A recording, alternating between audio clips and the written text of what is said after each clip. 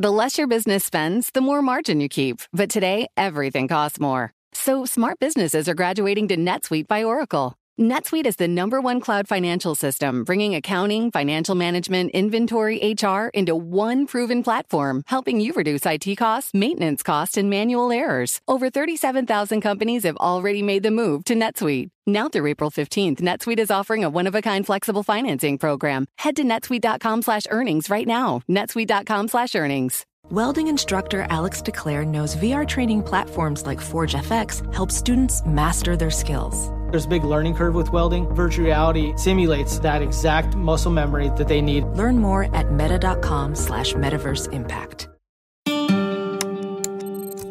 Bloomberg Audio Studios.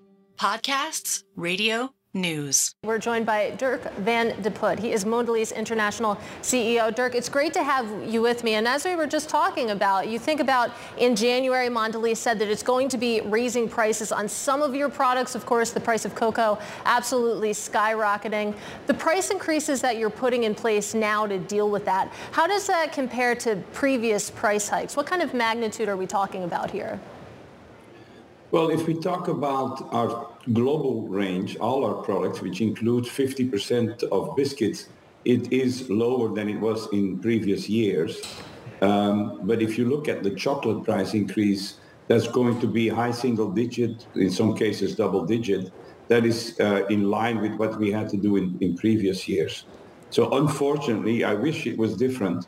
Our input cost keeps on going up. Some are flat, some are coming down, but cocoa, sugar, in fact, also, and hazelnuts are the ones that are going quite high, and they're important in our product. So we unfortunately have to increase prices again.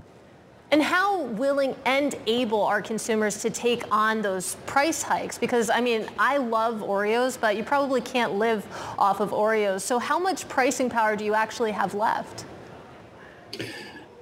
Well, up to now, we have really not seen any effect from the price increases on our volumes. Our volumes have been solid. We've had volume increases that were the same as before the inflationary period. So price elasticity-wise, the consumer has accepted what we had to do so far. Going forward, I assume they can deal with another round of price increase, particularly if you talk about our major brands, and I'm talking about our chocolate brands here, Milka, Cadbury, Toblerone. They're so close to the heart of consumers that I believe they will be prepared to see through this next price increase. It's going to be the same for all chocolate. So it's not that just going to be our brand, it's going to be all brands. So I think that will help. But hopefully, anytime soon, this inflationary period of our cost increases will stop, and we will go back to a more normalist situation. And it's a good point there. The brand loyalty, the brand recognition for some of your companies is definitely strong. I do want to talk about distribution a bit, because it appears that Mondelez, you're focusing on convenience stores, warehouse clubs. Are those the types of channels that you're pursuing, and how do you plan to succeed there? Yes, if you look around the world, we are not distributed or represented in all channels in the same way. Or if you look at a geographical spread of a country, it might be that we are not in all stores. So a big driver of our growth is to optimize our presence in the channels where we're underrepresented, or increase our reach geographically of presence in different stores. If I go to the first one, the two big opportunities for us are convenience stores in the US, where we're underrepresented, and the bigger warehouses, the discounters in the US and in Europe is the other big opportunity for us.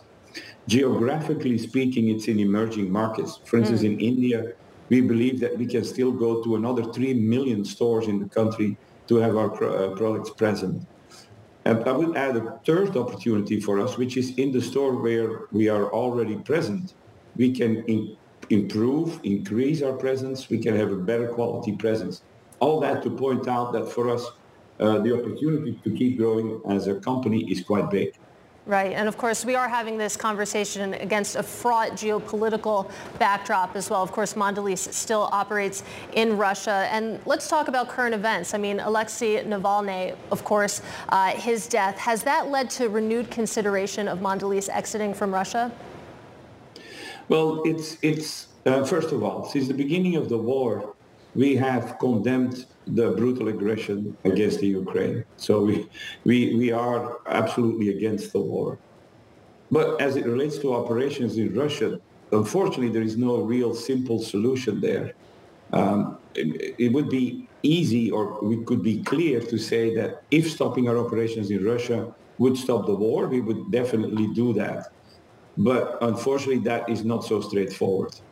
So we believe that the vast majority of our investors understand what we're trying to do. And what we're trying to do is that we believe that the risk of exiting Russia and what would happen to our business and how it would be used is much higher than staying, continue to operate locally, scale back our operations, and make our business more standalone.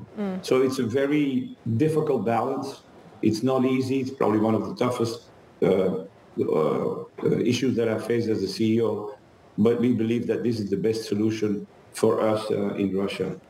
Well, when it comes to the Russian business, I see that contributed 2.8% to your global revenues in 2023. That is down from 4% in 2022. So it's not as if the Russian business adds that much to your bottom line. No, it's not. And it will continue to decrease over time because, as I said, it's standalone and we have scaled back our investments. But we do believe that continue to operate, take care of our employees, keep on working with the 10,000 farmers we have, continue to provide chocolate and biscuit to the Russian consumer is an acceptable way of continuing our business there. And I am curious about how you actually do conduct business in Russia. Are you able to actually take your profits out of the country, or how does that actually work? No, that is, of course remains a bit of a difficulty. We can take some out, but we have to undergo quite a bit of controls and approvals by the Russian government. So it's over time something that needs to be solved. But we, as I said, we are not trying to grow the business there. We're trying to contain it. And so the problem becomes smaller and smaller, if I can say it like that. And I am just curious about the employees that you have in Russia. I understand you have thousands there. You take a look at other examples. For example, Carlsberg executives facing years of prison in Russia. Are you concerned about the safety of your employees in Russia, and what steps are you taking there?